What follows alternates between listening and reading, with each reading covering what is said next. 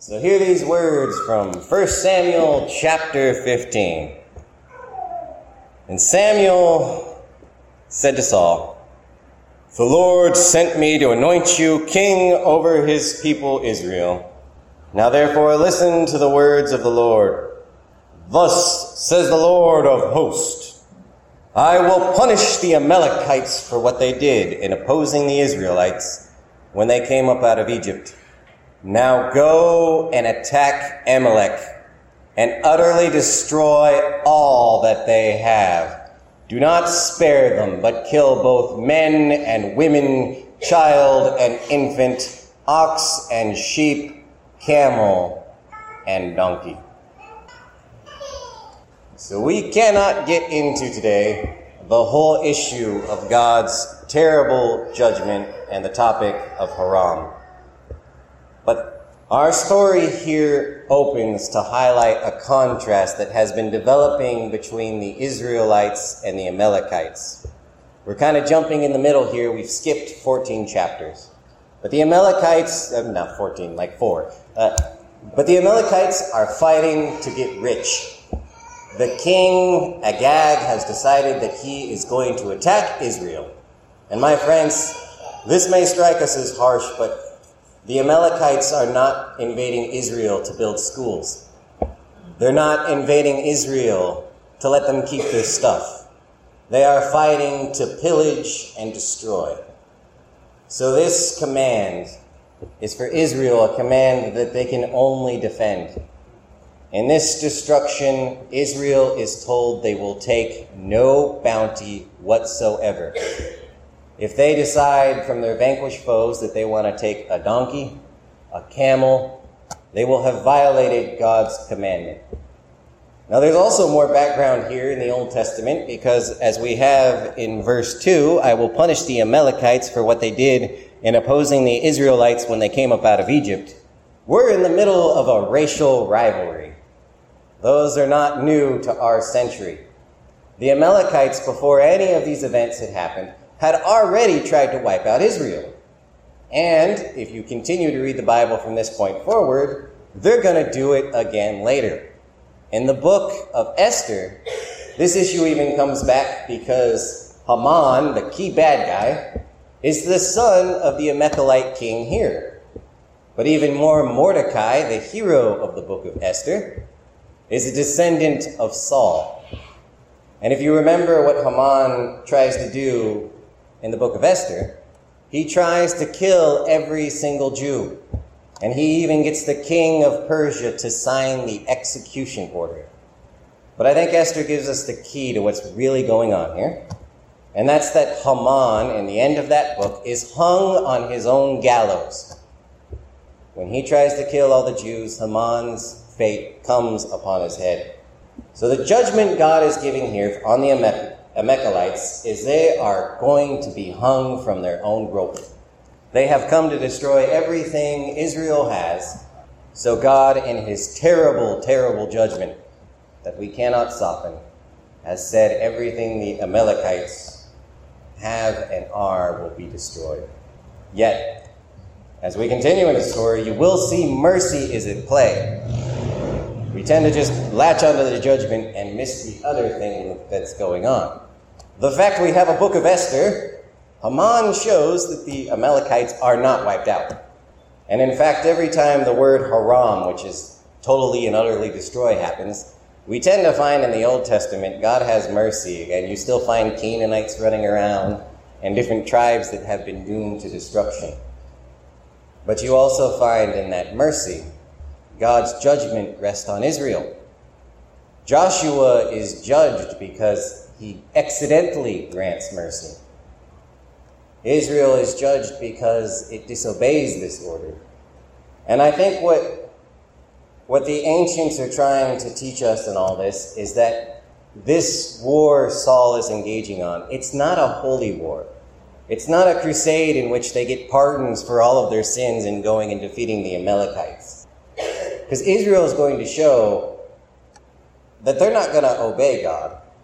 God's going to show that even through this terrible commandment, he's going to have mercy. But the Israelites are going to find themselves guilty in that mercy. It's a complex thing that they're calling us to. It's like if you are pardoned by a crooked judge. God may will your pardon. He may will the mercy, but is the judge forgiven for being corrupt? Saul here is going to show mercy inadvertently, and God's going to call him out for his corruption. But Saul's mercy is also going to show just how bad he is.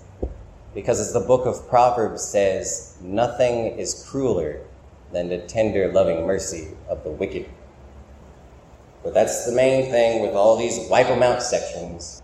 Israel is not coming out as holy crusaders. So we continue with verses 4 through 9. So Saul summoned the people and numbered them in Telem, 200,000 foot soldiers and 10,000 soldiers of Judah. Saul came to the city of the Amalekites and lay in wait in the valley, and Saul said to the Kenites, "Go, leave, withdraw from among the Amalekites, or I'll destroy you with them. For you showed kindness to all the people of Israel when they came up out of Egypt." So the Kenites withdrew from the Amalekites. And Saul defeated the Amalekites from Havilah as far as Shur, which is east of Egypt. He took King Agag of the Amalekites alive. But Saul utterly destroyed all the people with the edge of the sword. Saul and the people spared Agag the king, and the best of the sheep, and of the cattle, and of the fatlings, and the lambs. In fact, all that was valuable, they would not destroy them. All that was despised and worthless, the Israelites utterly destroyed. So here we see the judgment on Israel and the sin. Israel was to defend. They were told to destroy so they would not be enriched by war. It was the Amalekites who planned a war where they would go get rich and take all the stuff. And Israel, in executing its right to defend, would not get rich. But what happens? How's that judgment here twisted? Israel becomes like bandits. We read that they only hurt the weak. They don't bother with the strong men. They take them captive. Don't fight with us, we won't fight with you. They're perfectly willing to burn down the little hovels, but they'll move into the big, nice mansions. They don't steal the sick donkeys because they need an emergency transport. They take the good ones. They sort through the cows and pick all the best. So here we see how God's harsh command against the Amalekites is really starting to come back on Israel and Saul. These folks who would be holy warriors have proven to be anything but. So we continue with 10 through 13. The word of the Lord came to Samuel. "I regret that I made Saul king, for he has turned back from following me and has not carried out my commands." And Samuel was angry. Samuel cried out to the Lord all night, and Samuel rose early in the morning to meet Saul, and Samuel was told, Saul went to Carmel, where he set up a monument for himself, and on returning he passed down on to Gilgal. And when Samuel came to Saul, Saul said to Samuel, "May you be blessed by the Lord. I have carried out the command of the Lord." Saul's got blood on his hands. He has not obeyed. What does this blessing and obedience of Saul mean? Continues in 14, Samuel calls out Saul. But Samuel said, "What then is this bleating of sheep in my ears and the lowing of cattle that I hear?" Saul said, "The men have brought them from the Amalekites, for the people spared the best of the sheep and the cattle to sacrifice to the Lord your God, but the rest we have utterly destroyed." Then Samuel said to Saul, "Stop. I will tell you what the Lord said to me last night." Saul said, "Speak." And Samuel said, "Though you are little in your own eyes, are you not the head of the tribes of Israel? The Lord anointed you, Saul, king over Israel, and the Lord sent you on a mission. and said, "Go utterly destroy the sinners, the Amalekites, and fight against them until they are consumed." Why then did you not obey the voice of the Lord? Why did you swoop down on the spoil and do what was evil in the sight of the Lord? And Saul said to Samuel, "I've obeyed the voice of the Lord. I've gone on the mission on which the Lord sent me, and I've brought Agag, the king of the Amalek, and I've utterly destroyed the Amalekites. But from the spoil of the people took sheep and cattle and the best of things devoted to destruction, to sacrifice to the Lord, your God, in Gilgal." And Samuel said, "Has the Lord a great delight in burnt offerings and sacrifices? Does he delight in those as much as in obedience to the voice of the Lord? Surely to obey is better than sacrifice, and to heed than the fat of rams. For rebellion is no less a sin than divination or witchcraft, and stubbornness is like iniquity and idolatry. Because you have rejected the word of the Lord, he has also rejected you, Saul, from being king." Whew. So Saul's defense to claim out when he's called out by the prophet is that he's being pious. "Oh, I was saving all the good stuff for sacrifice, you know." And to Samuel's credit, he doesn't try to call him out. As we'll see in a little bit, I doubt Saul's motive here. He just points out that obedience is better than religion. When we are dealing with the Lord in all things, be it as a king marching to war, as in our daily lives, obedience, actually doing what he asked, always pleases the Lord more than asking for forgiveness for it later. But Saul shows his sin is very deep when he defends himself.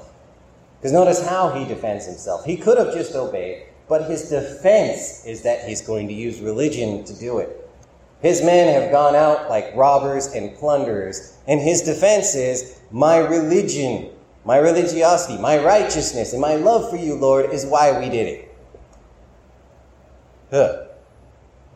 And as we see, I don't think Saul's even telling the truth here, because as we get to verse 24, Saul said to Samuel, "I've sinned.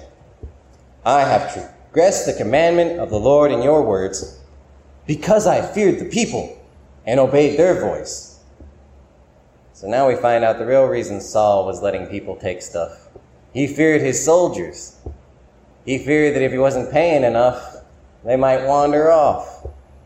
In verse 25, now that Saul's being honest, "Now therefore, I pray, pardon my sin and return with me so that I may worship the Lord." And Samuel said to Saul, "I will not return with you, for you have rejected the word of the Lord, and the Lord has rejected you from being king over Israel." We all have forgiveness, but as Saul is going to learn a terrible truth, the Lord's patience comes to an end.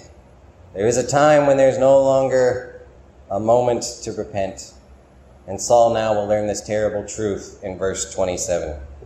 As Samuel turned to go away, Saul caught hold of the hem of his robe, and it tore. And Samuel said to Saul, "The Lord has torn the kingdom of Israel from you this very day, and has given it to a neighbor of yours who's better than you.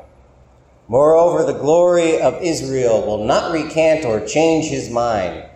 God is not a mortal that he should change his mind."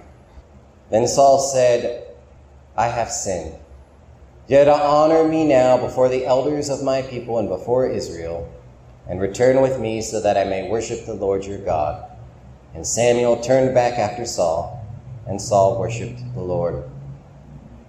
Then Samuel said, "Bring Agag, king of the Amalekites, here to me." So Saul has already confessed that he was not keeping the best stuff for sacrifice. He was even throwing his religious excuse on top of his deeper pressed issue, that he was scared of his men, that he was trying to pay them off. But even that is not the full truth. Even as he confesses all this, we have King Agag, who comes strutting up in chains. Because see, there's only one reason to keep a king alive and kill the weak peasants. Saul didn't care an ounce about the Lord's judgment, but he did care about politics. He did care about having King Agag. Who cares if they had been racial enemies and the Amalekites had destroyed the Israelites and there were all sorts of cultural incompatibilities? But if he had Agag in his back pocket, well, what happens if Moab or Ephraim acts up? Saul wanted allies, even if they were evil. And that's who Samuel calls up. So we continue to the end on 32. Samuel said, "Bring King Agag, king of the Amalekites, here to me." And Agag came to him haltingly. Agag said, "Surely this is the bitterness of death." But Samuel said to the wicked king, "As your sword has made women childless, so your mother shall be childless among women." And Samuel hewed Agag in pieces before the Lord in Gilgal. Then Samuel went to Ramah, and Saul went up to his house in Geba of Saul. And Samuel did not see Saul again until the day of his death. But Samuel grieved over Saul, and the Lord was sorry that he had made Saul king over Israel. So Samuel, in his final act before Saul, has to take on the justice that God wanted in the first place. God had wanted to judge Agag. I doubt that he really cared much about the sins of the peasants, but the evil rulers were what he wanted Saul to chase away. The king, the supposed one of Israel, that's supposed to see that sort of thing, who does he spare? But the very evil king that has set the war in motion. And I think it's also telling that Samuel takes matters into his own hands, because the big lesson in chapter 15 is nobody comes out clean. We want it to all come out squishy and good, and David will give us some of that, because, bad guy, good guy. David has a lot more of that in his story. But this story of Saul, everybody's messy. It's hard. And the applications of this are messy, and they are hard. But we will try to look at some of them. Now, most of us, I realize, are not going to end up president of the United States, so war ethics gets a little bit interesting. We still, as citizens, have a right to think about them. And I think this applies the most to ethics of war and nations and things that, well, they're uncomfortable, and we don't like talking about people who think different than us, but they affect our lives. And I think the key thing here is God does not smile on people who seek enrichment through conflict. It is sad, but sometimes even that in and of itself is a controversial statement. But I think everything that can be enrichment from war is fruit of the poison tree. Now, this does not mean that blacksmiths shouldn't get paid. Saul, in one of his first acts as king, sends the Israelites to the Philistines to go buy swords. This doesn't mean that we all have to wear sackcloth and roll in the ash to be ethical between nations and all that sort of thing. But what I'm trying to get at is that war itself is one of the four horsemen. War itself is not ethical. War itself is evil and doomed for destruction of being tossed in the pit. And even the best and brightest heroes that have ever engaged in it would sing Alleluia to see war itself pitched into the fire. And the one thing that the people who have experienced can tell us, and what this passage points out, is that commandment, "Thou shalt not kill," it keeps its teeth, even in the face of this command to destroy that God starts the chapter with. Even with this seeming let loosing of the dogs of hell, God's commandments still keep their teeth. God is still judging hearts. Yes, he will let the nations defend themselves. Sometimes he even calls them to do it. But he never gives us grace to become like the attackers. He never allows war profiteering as a spirit in politicians, in commanders and generals sink in. That's what cost Saul his job. Now, most of the people in the pews today are not Shermans or Trumans or Eisenhowers. Yet I think those men's decisions show us the practical application on this. Because Sherman, he destroyed the fighting capacity. He would end total war. Destroyed the railroads in Atlanta.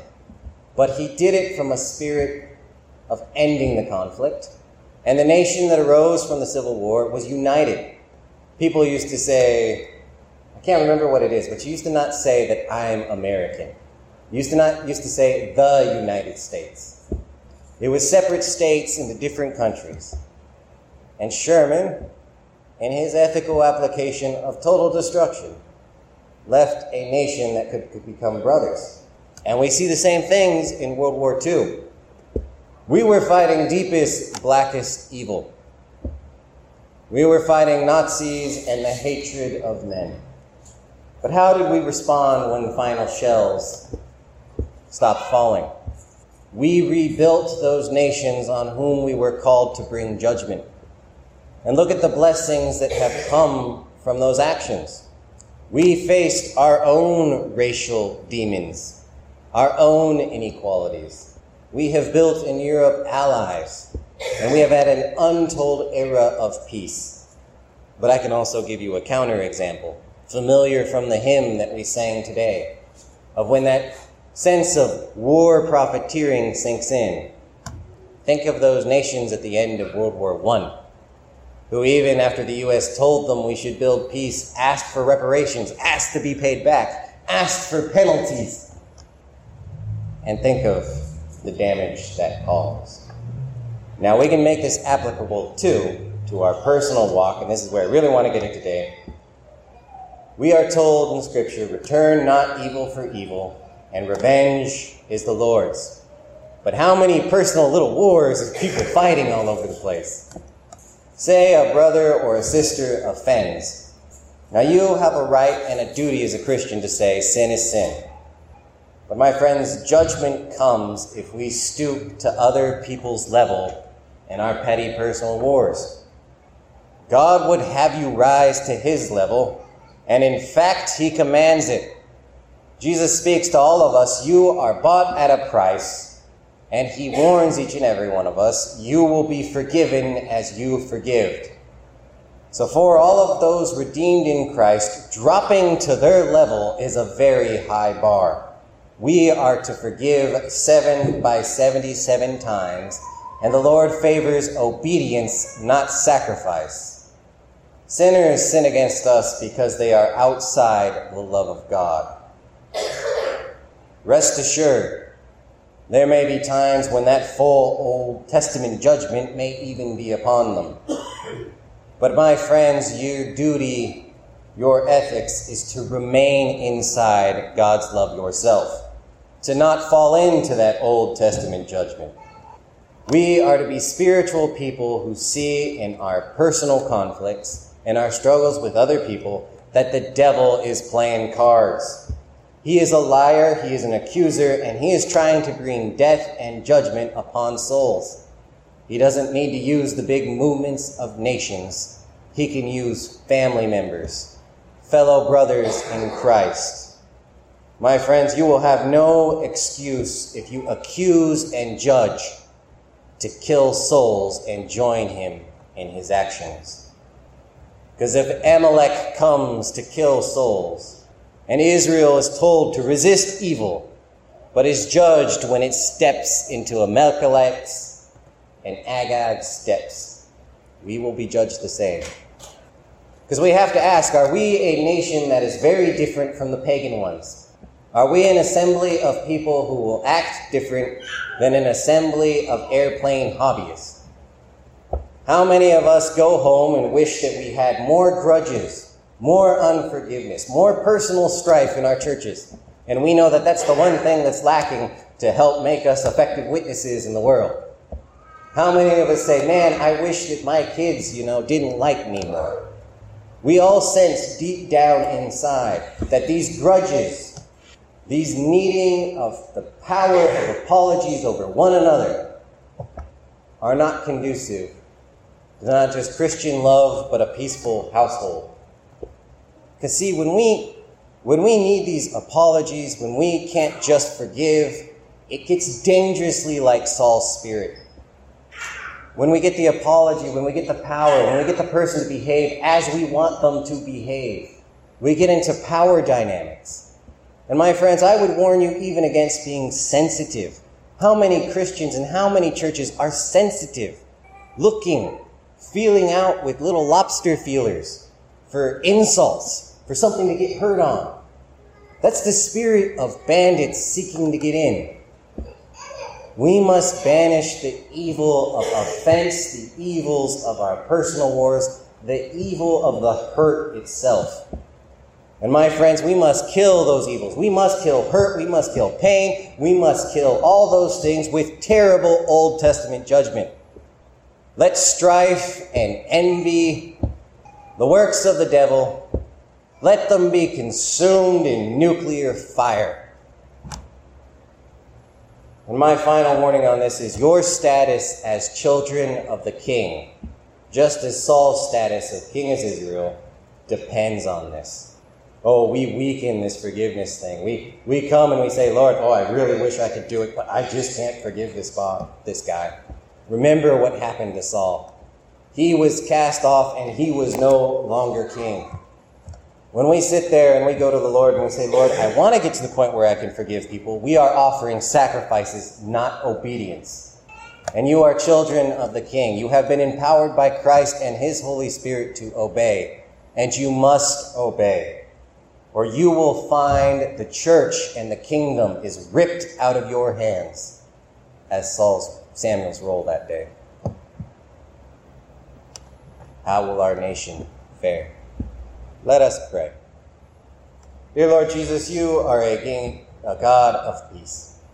We pray that your scepter may sway from ocean to ocean. We pray that if it ever comes to the hard fights, that we and our nation will look to you and to your guidance and your ever-supplying hand. But we pray also that you may smash the swords and the plowshares, and that you may end the ceaseless grudges and infighting. Lord, build in your people a spirit of obedience, not trying, but of doing. For that is our faith and our power through your Son. We ask this in Jesus' name. Amen.